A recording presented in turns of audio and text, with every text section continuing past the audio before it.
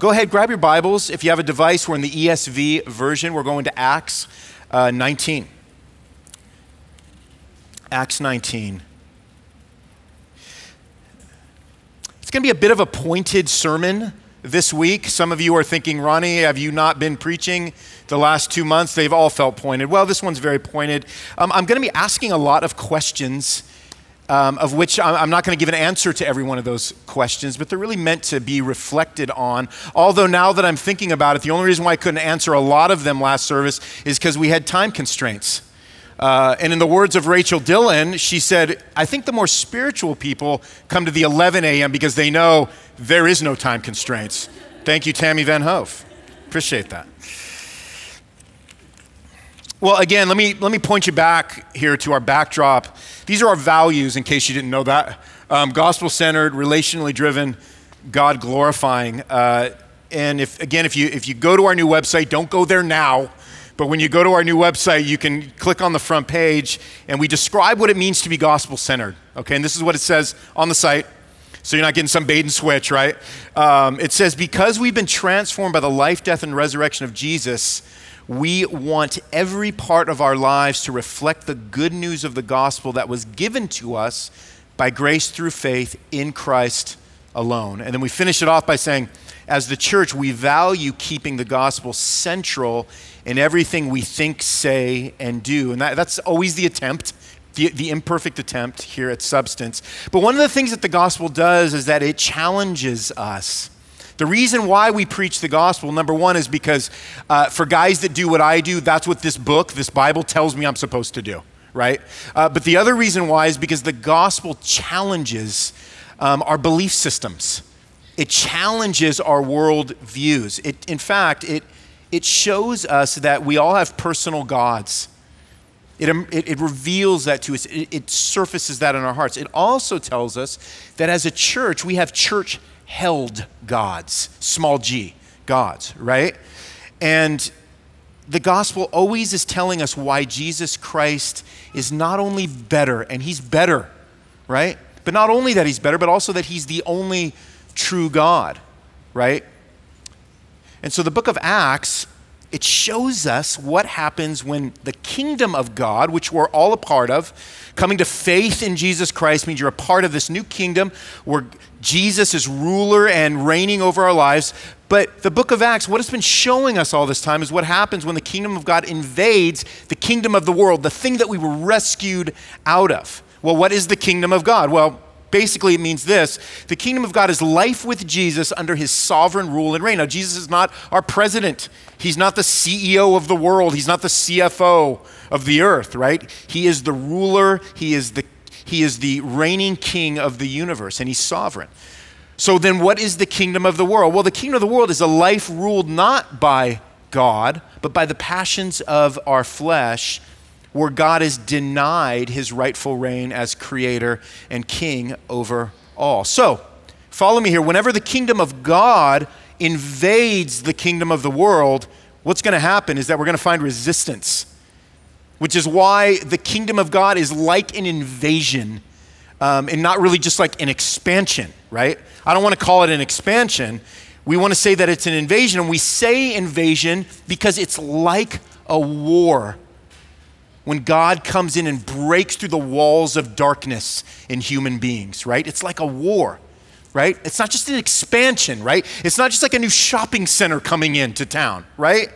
The problem is that we prefer expansion.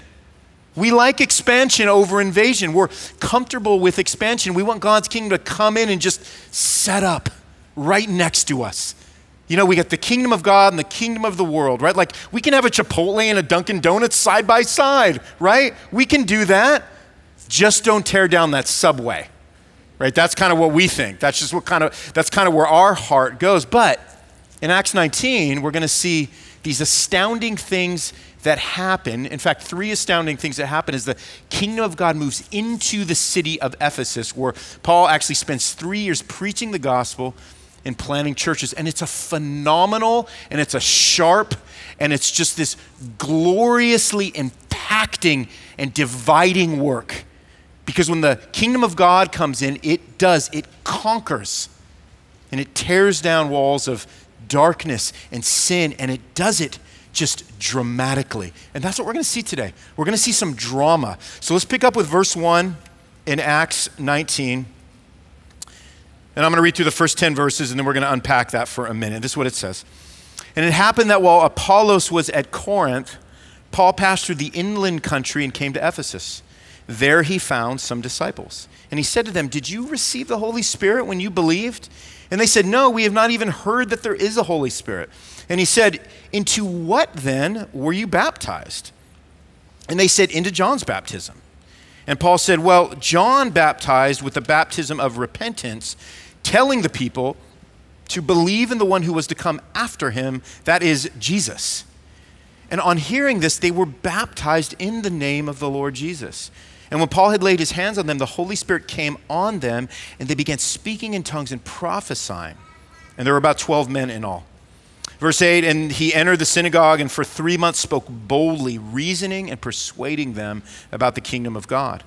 But when some became stubborn and continued in unbelief, speaking evil of the way, which is another word for Christians, before the congregation, he withdrew from them and took the disciples with him, reasoning daily in the hall of Tyrannus.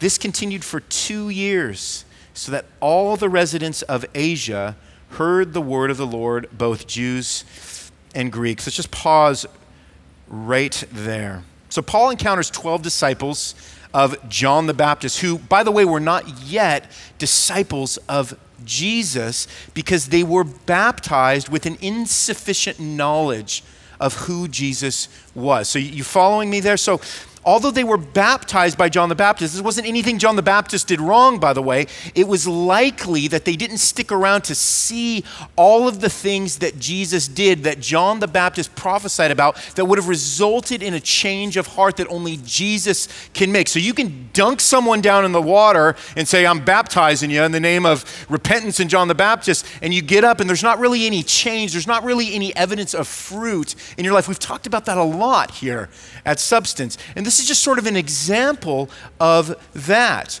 But this is what happens, is that when Paul comes into them and finds them and questions them and says, "Hold on, let me understand where your faith is at," or that if you have a saving faith, what does it say? They believed Paul.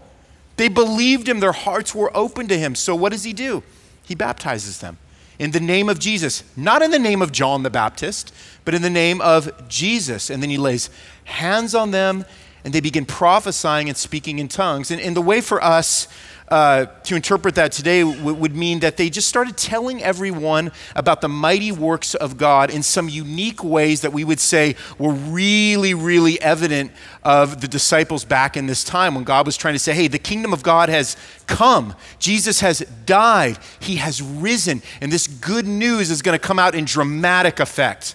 And so it's going to come accompanied with all kinds of signs and wonders. So that's what we're seeing here as Paul comes into the city of Ephesus and sees these 12 disciples. Now, there's 3 words I want us to key in on here in verse 5, and it's these 3 words. On hearing this, it says. So unlike so many others that Paul encounters who are just resistant to the message of the gospel. Man, we've just been seeing this all the way through the book of Acts, especially when Paul finally gets into it. And even before that, when Peter goes into a town and the people are so resistant to the message of the gospel. But unlike that, Paul encounters these men who are receptive to it. And not only that, but they're receptive to their theology being corrected by the gospel. So it's not just the message of the gospel, it's that we all come in with theologies that need to be corrected by the gospel. And because these men had an openness and a humility, they receive what Paul says and they immediately respond in faith. How is that possible? Paul tells us in Romans 10, he says, so faith comes from hearing, and hearing through the word of Christ. So there's sort of a methodology in there where our faith comes from hearing the gospel, and it has to be the true gospel. It has to be the word of Christ. It has to be the changing words of Jesus that can be the only thing that changes us from the inside. So what we're seeing here happening, listen to me, is that Jesus is coming into focus for these men. And that's our first point. Jesus comes into focus through the hearing of the gospel. Now, these men had some understanding of repentance. That's great. Not the same thing, though, is it? Right? They were missing the person who grants forgiveness of sins through repentance. Did you see what I'm saying? That there has to be that connection there. It has to be Jesus, not John the Baptist. Maybe that's a familiar narrative in your life. Maybe there's a faith tradition that you came out of that didn't talk a lot about Jesus being the one that we have to place our faith into for forgiveness of sins. Maybe it was just doing things like, man, you got to get baptized. You got to understand some things. You got to take a catechism class. You just got to learn. You just got to know. Well, you do got to learn and you do got to know. But at some point, Jesus has to be the one that gets in there and re-engineers your heart and draws you to his words so that you put your faith and trust in him. And the kingdom of God is invasive like that. Do you guys get that? Like it finds you, right? That's how Jesus moves towards you. Interesting, Paul comes into the town and he finds these disciples, but that's how Jesus finds you. That's how he's found you if you're his, right? He does it gently. He does it lowly. He does it lovingly, but he does it decisively too. And these men we see respond with humility and openness. And by the way, they didn't have to respond this way. Isn't that so interesting? And they just could have hit the brakes. They could have argued, which would have not been a surprise at all, because arguing with the words of Jesus is common. It's common both inside and outside the church. In fact, Jesus' words are constantly being argued with, right? Who do you think you are questioning the validity of our baptism, Paul? How dare you? I mean, can you just imagine them saying this? They could have said that. I think it kind of sounds a lot like us. I think it sounds a lot like me in the ways that I get offended. Don't tell me my experience is wrong. Don't tell me that what I've been taught is wrong or needs correction. I mean, what is your experience on Sundays after hearing the gospel preached to you again and again? If you miss it this week, just come back next week, right? What's been your reaction, right? Got to ask that question. Is Jesus coming into greater focus in your life? Are you experiencing the power of the Spirit like these men? Or do you continue in stubbornness and unbelief, even going so far as to speak evil of the ways of Jesus, like we read about what happens in verse 9 as Paul continues in the synagogue? Ronnie, I would never speak evil. Well, maybe not verbally. But listen, a life that keeps Jesus out of focus is a life not lived in faithfulness to him. When the kingdom of God invades a repentant heart, Jesus comes into focus, and the result is faithfulness and then fruitfulness in the Spirit. That's what happens to these brothers. You should ask if your life looks like an ongoing argument against the words of Jesus. Is that really what it is? Is that what it's representative of?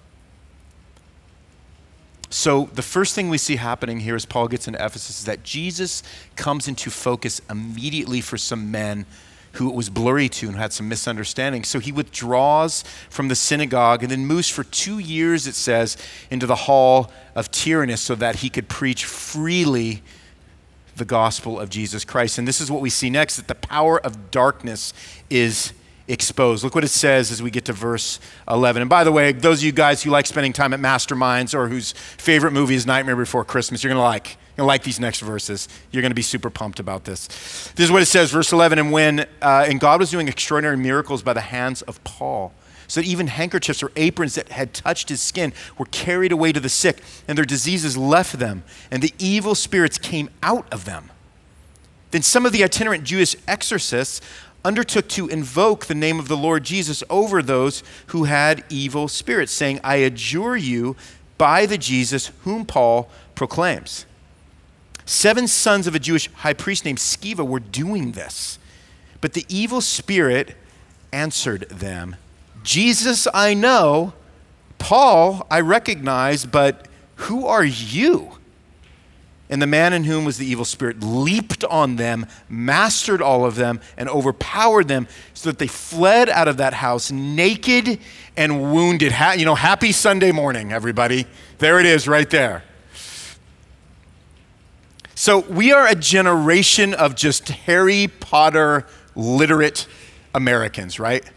And we can read passages like this and just think, man, what a nice, spooky story. Remind me to break this one out for Halloween, for the kids, right? By the way, your kids are here now. We're breaking it out today for them, right? But listen, everywhere Paul goes as an ambassador of Christ, this is what it means is happening. New cities, new towns, new people are being invaded by the kingdom of God with the truth of the gospel. The Holy Spirit was giving Paul, just this extraordinary power to the point that if a handkerchief or an apron touched Paul, the sick are being healed. It kind of reminds us the woman that came up to Jesus and just touched the hem of his garment and she was healed, right? Paul had this kind of power given to him. And not only that, but evil spirits, people were being delivered by evil spirits, right? It was kind of an unprecedented time for these things to happen, like COVID, right? I'm waiting for some precedented times, to be quite honest with you, right? But the problem was that this was a power never witnessed by the Ephesians before.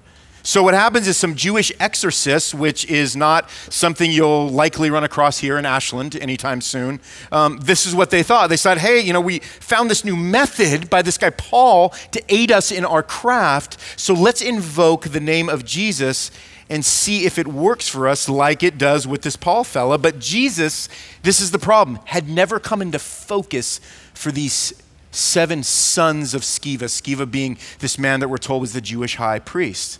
So listen, because these men possessed no faith in Jesus, it made them frighteningly vulnerable to the evil spirit that they were trying to cast out from this man, who clues them in with this literally just nutso turn of phrase.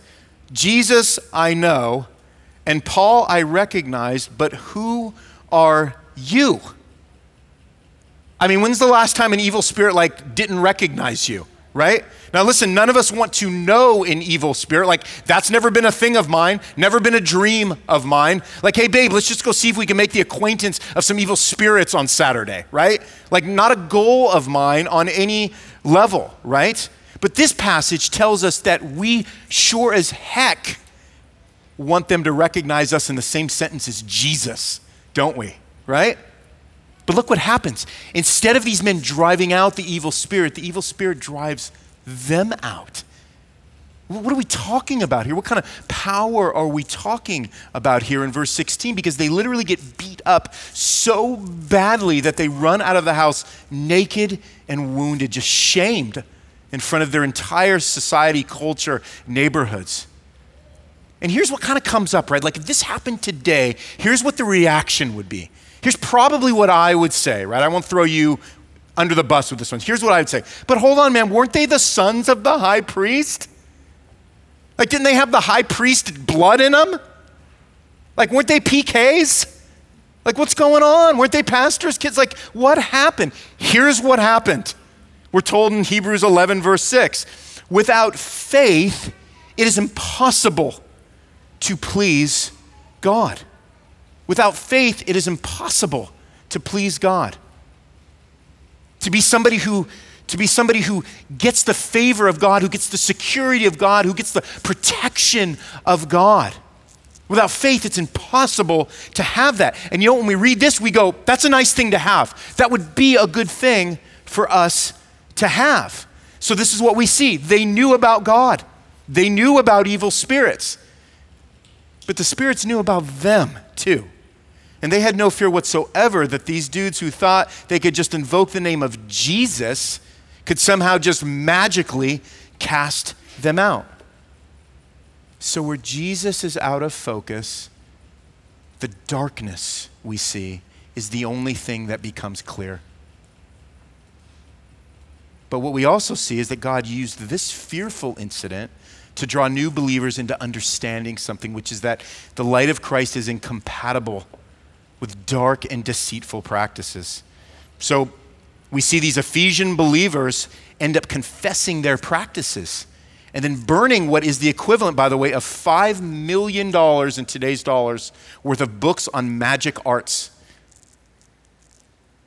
I mean, we read that and we're so numb to things of this nature, right? We're just so numb to things of this radical kind of nature. But picture these believers going, oh man, we've been we've been hiding some of these practices that aren't compatible with our Christianity. And they set them on a bonfire and somebody, I don't know, man, some dude had a calculator and totaled it all up. $5 million, right? $5 million worth of books on magic. So when Jesus comes into focus, darkness is exposed. And the fear of God moves believers to greater faithfulness. But he does it through confession and, by the way, destruction, right? The burning of our gods. We either burn our gods or they end up consuming us. Look what happens in 17, what I just covered. It said, and this became known to all the residents of Ephesus, both Jews and Greeks, and fear fell upon them all. And the name of the Lord Jesus was extolled.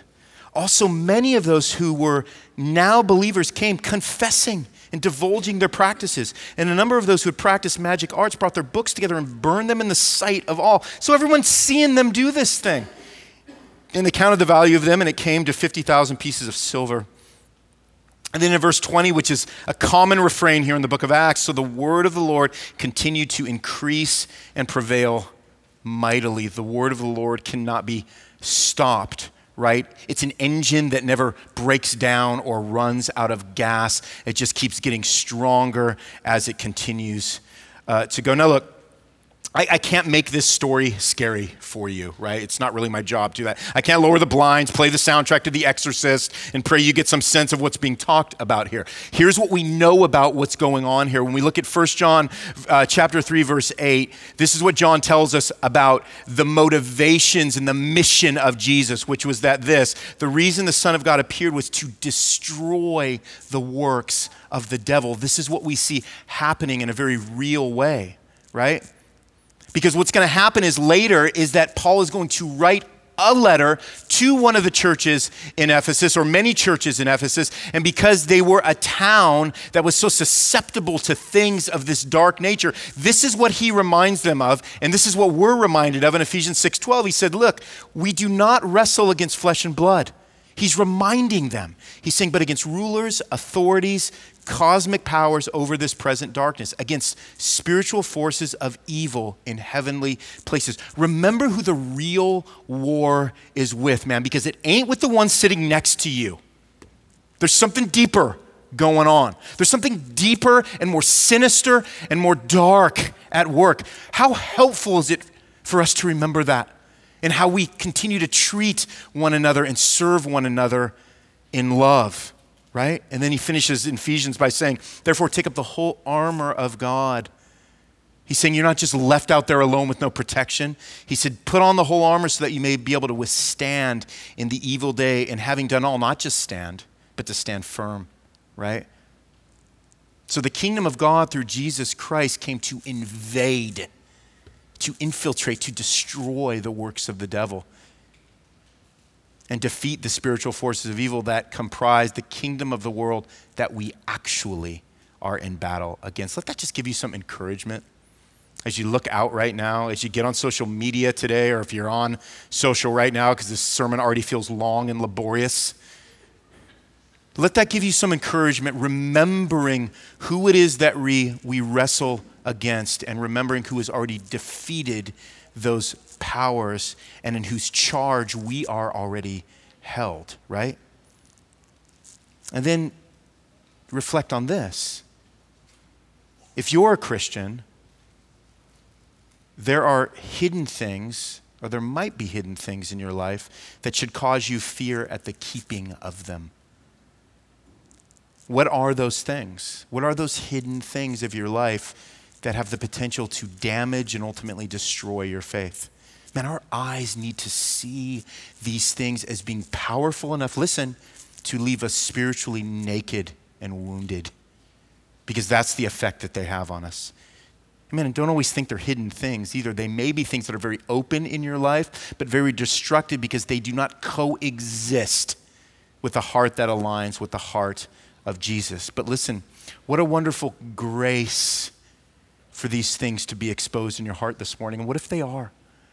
What if by opening God's word, reading Acts 19, by some of the dumb things I'm saying, like these things are exposed in your heart, these hidden things, and God convicts you, but he does it not just with a sharp warning or a harsh blow, but by saying, man, come to me. I want to relieve you of these things that are damaging and destructive, that are not causing you peace, that are creating chaos in your life and in your heart. What a wonderful grace for these things to be exposed in your heart this morning. And also a warning as well for us to be very, very careful to consider what those hidden things might be. Now, here's our hope. This is the territory that the kingdom of God is always moving into, whether we know it or not. And demonic activity is tough for us, isn't it, in America? It's a weird thing. Some of us just think, well, man, Ronnie, is there really demonic activity? I mean, there is not demonic activity, not in the USA. I mean, like, what are we talking about here? Well, I would encourage you just to look around you right now and tell me that the last 3 weeks haven't been a field day for demonic activity wreaking havoc and division in our cities, in our towns, and our churches. How can you say that? Well, because Satan is not super subtle all the time, right? And his master plan is division. It's this thing called division, right? How can I divide the people of God? How can I get them to feed into the passions of their flesh so that they become forgetful of Jesus? So you know what God does in his grace? He uses fearful events like this, like we experience, to jolt us, to jolt our systems of belief, to challenge our world views. It's like if you've ever been rear-ended in a car before, right? Has that ever happened to you? It's an awesome experience, right? You're just driving, somebody just smacks right into you, and you're just jolted. It feels abrasive. You feel shocked. It's like you forgot that there are actually other cars on the road behind you that have the potential to hit you. What do you do after that? Well, I know what I've done, man. I'm like super aware.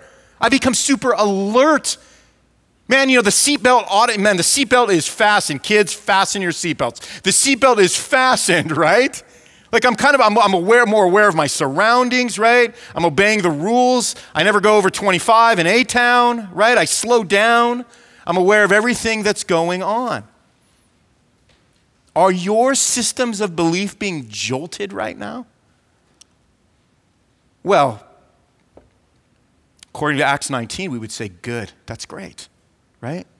Because God uses fearful and horrific events to make his church less fearful, and God help us, less horrific. So Jesus comes into focus when the kingdom of God invades Ephesus through Paul. Powers of darkness are overturned. So is the economy. I'm going to read verses 21 through 41, so buckle in. This is going to be a bit of a ride right here. Verse 21. Now after these events, Paul resolved in the Spirit to pass through Macedonia and Achaia and go to Jerusalem, saying, after I've been there, I must also see Rome. And having sent into Macedonia 2 of his helpers, Timothy and Erastus, he himself stayed in Asia for a while. And about that time there arose no little disturbance concerning the way, for a man named Demetrius, a silversmith, who made silver shrines of Artemis, brought no little business to the craftsmen. These he gathered together with the workmen in similar trades and said, men, you know that from this business we have our wealth. And you see and hear that not only in Ephesus, but in almost all of Asia, this Paul has persuaded and turned away a great many people, saying that gods made with hands are not gods. I mean, he's getting the message straight there, wasn't he? Verse 27. And there is danger not only that this trade of ours may come into disrepute, but also that the temple of the great goddess Artemis may be counted as nothing, and that she may even be deposed from her magnificence, she whom all Asia and the world worship.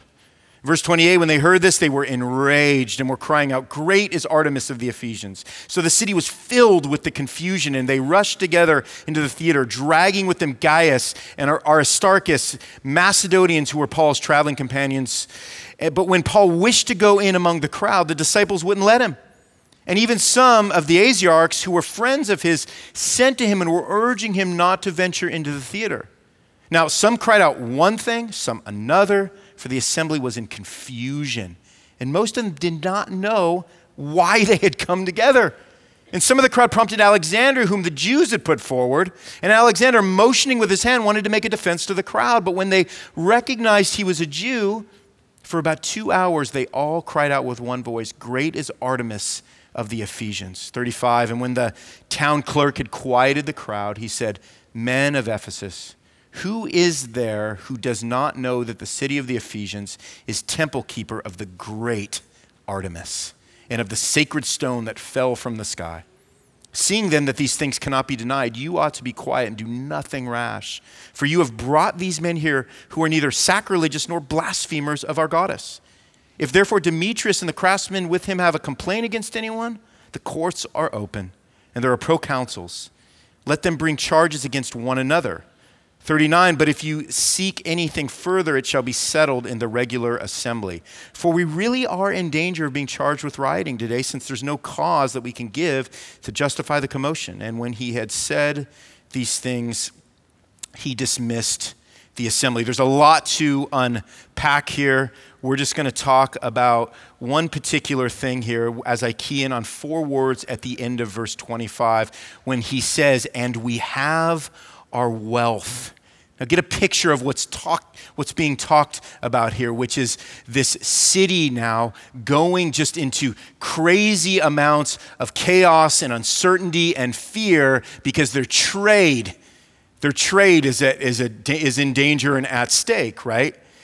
When we make gods of anything other than God, what happens is we feel the need to protect them because in actuality, they are gods who lack power, right?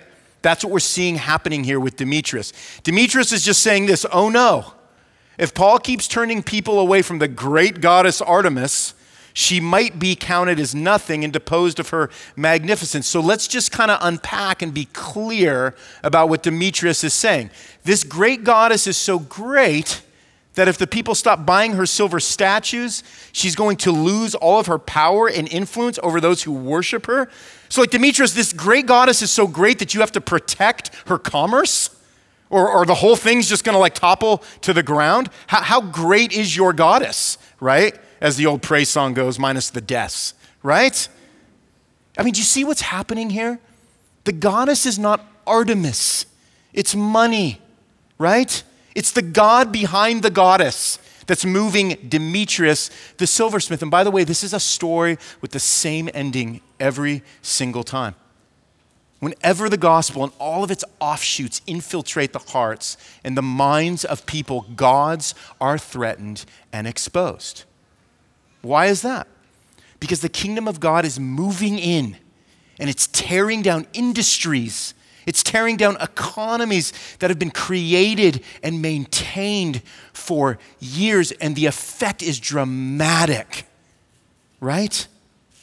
The kingdom of God is so all-encompassing, what this shows us, that it can invade a city in such a way that the economy takes a dive. Can you imagine?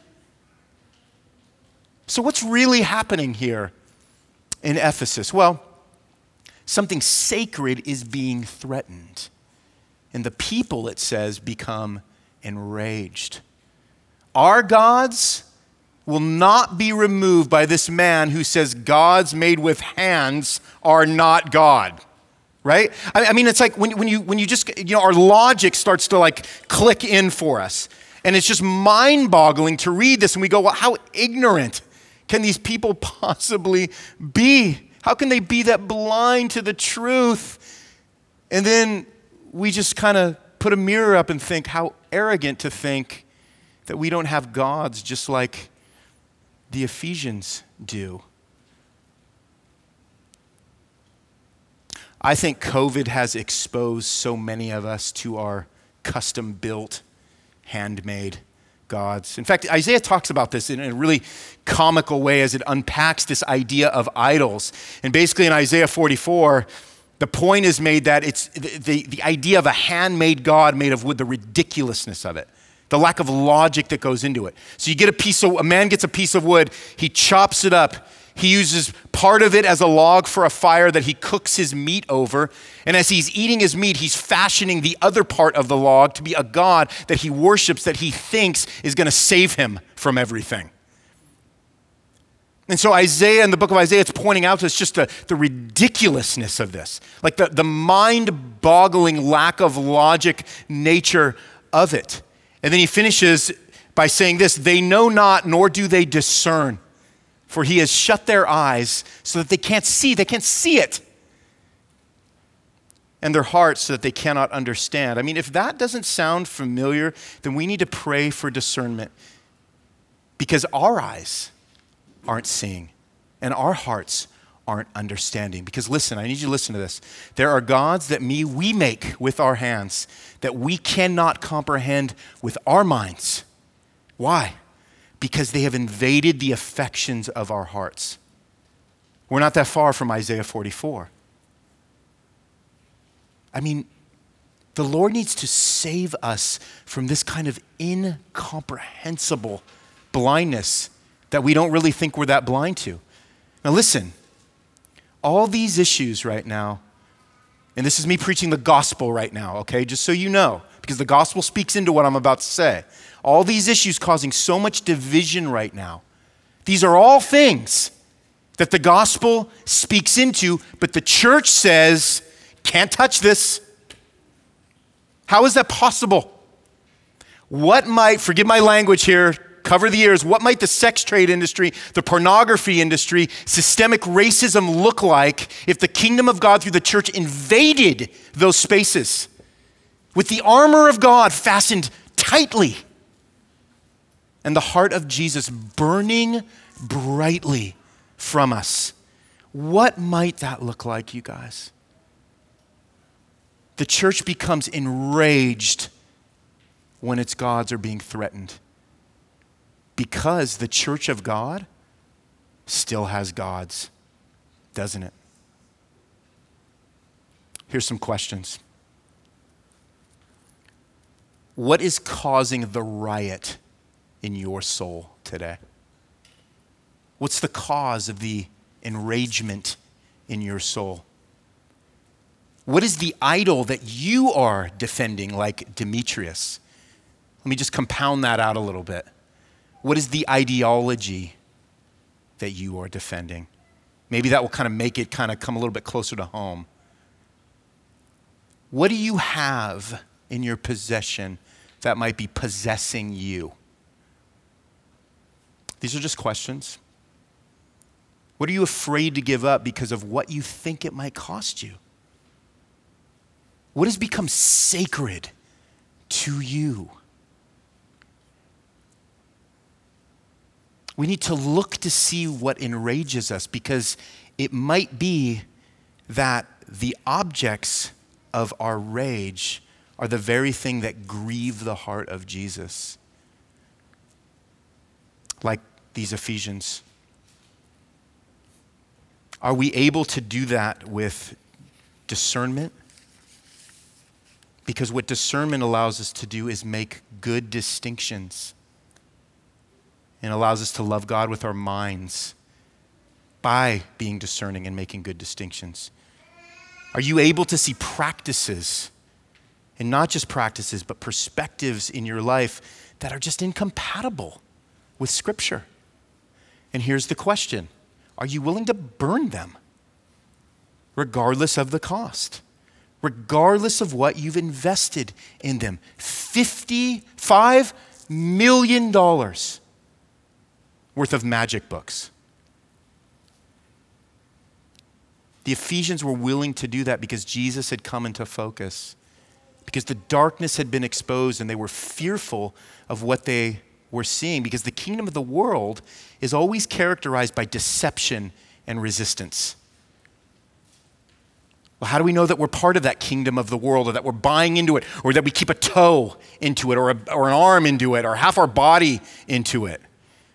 1 John 3:4 tells us, everyone who makes a practice of sinning also practices lawlessness. Sin is lawlessness. He says, you know that he appeared in order to take away sins, and in him there is no sin, and no one who abides in him keeps on sinning. Doesn't mean they're perfect, but he says no one who keeps on sinning has either seen him or known him. Little children, John says, don't let anybody deceive you. Whoever practices righteousness is righteous, as he is righteous. Whoever makes a practice of sinning is of the devil, for the devil has been sinning from the beginning. So they will know us by our fruits. And they will know us if our fruits are compatible with the fruit that we claim is the fruit of the Jesus that we proclaim. We have to have compatibility in our life with those two things. On the other hand, the kingdom of God is characterized by not deception and resistance, but deliverance and repentance. How do you know if you're part of that kingdom? 1 John 3:9. No one born of God makes a practice of sinning. So we allow the gospel to correct us. We allow the gospel to speak to us, to sanctify us, to make us and form us more deeply into the image of God. And he said, for God's seed abides in him, and he cannot keep on sinning. Again, not perfect, because he has been born of God. And then he says this, by this it is evident who are the children of God and who are the children of the devil. It is evident. There was evidence with the 12 disciples at the beginning of this chapter, right? There was evidence of the people who burned $5 million of magic books. The kingdom of God invades the kingdom of the world that exists in our souls, and it moves us from misunderstanding to understanding. The kingdom of God seizes us with fear when it opens our eyes to hidden practices that need to be burned. Why? Because we're going to be out a lot of dough, and God doesn't want us to have that dough, and what am I going to do in the economy, and how am I going to manage? No. Because it's damaging to our faith. The most precious thing that we possess. The evidence that you are his children is that you will burn your unrighteous practices to the ground. Your unrighteous perspectives to the ground. Which is the first step toward practicing the righteousness of God. That's how dramatic the change is. And guess what? God is so patient. Some of this burning, it's a slow fire for some of us. That's okay. That's okay. Let's see it. Let's understand it. Let's confess it. Let's let it be divulged. God has so much grace with you and with me. That's his kindness. And let me just say this as we end. The kingdom of God is evident in you, Substance Church. It is. I've seen it. I've been the recipient of it. Will we continue to let it change us? Will we let it divulge our practices so that we burn them in the fire? Will we have the humility to admit that we have gods that are being threatened right now? Will we look closely to see what's enraging us and have the humility to accept that maybe the way we've always seen some things needs editing? Because if we believe in sanctification, if we believe in loving God with our minds, it requires us letting God change our mind in order to love him more. Will we confess these mindsets and practices? And are we able to do it without any equivocation? Church has a fantastic record of not doing that at all. Because you know what? It's going to hurt. It's going to hurt. And it's going to cost like it cost the Ephesians who burned the magic books. And it's going to change the economy of our church and our lives and our town. And economy doesn't only mean money, it means management of resources, what you do with what you've been given, right? It's uncomfortable to manage the resources God gives us because they don't always make us popular when we manage them well. They don't always make us prosperous when we manage them well, but they do produce something that makes us well, which is a flourishing, that helps the people around us to see the light and beauty of Jesus Christ? Will we be the church I've seen us be? A weak and ridiculous group of men and women and children who are being radically re-engineered by the good news of Jesus.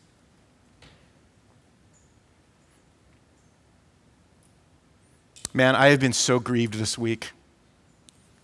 I've typed out a resignation letter like 15 times, man. It's been a grieving week for somebody who does what I do. And the men that I've spoken to across the country, who I'm privileged to call friends, who do the same thing, it's a grieving thing. Man. I've also experienced God's grace and kindness through so many of you.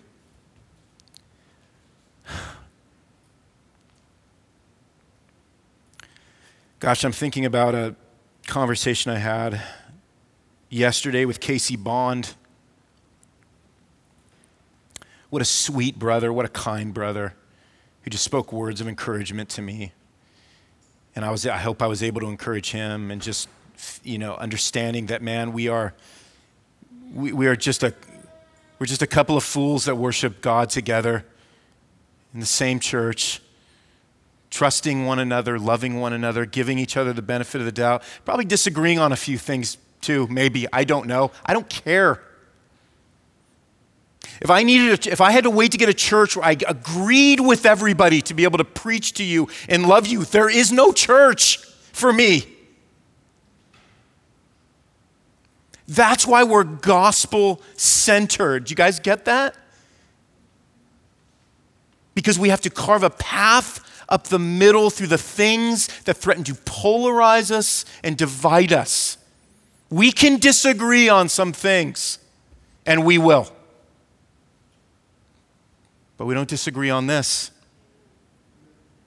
And we don't disagree on the implications that it has for how we treat one another and live out those things that are the very nature and heart of God. This allows us to love each other without equivocation. It allows us to mourn with those who mourn without equivocation. That's what I'm going to do. And I would ask that you would join me in doing that when we have a nation of brothers and sisters who are bleeding with pain and hurt. Would you do that with me without equivocation? Thank God this isn't my church, but it's the church that Jesus builds. Amen. Let's pray he keeps building us into his image. As he divulges our practices, man, he destroys our idols. Praise God. Thank you for doing that. And he comes ever more clearly into focus, which is what Jesus does. He brings himself to us, makes himself nearer, dearer, and clearer to us. And that's what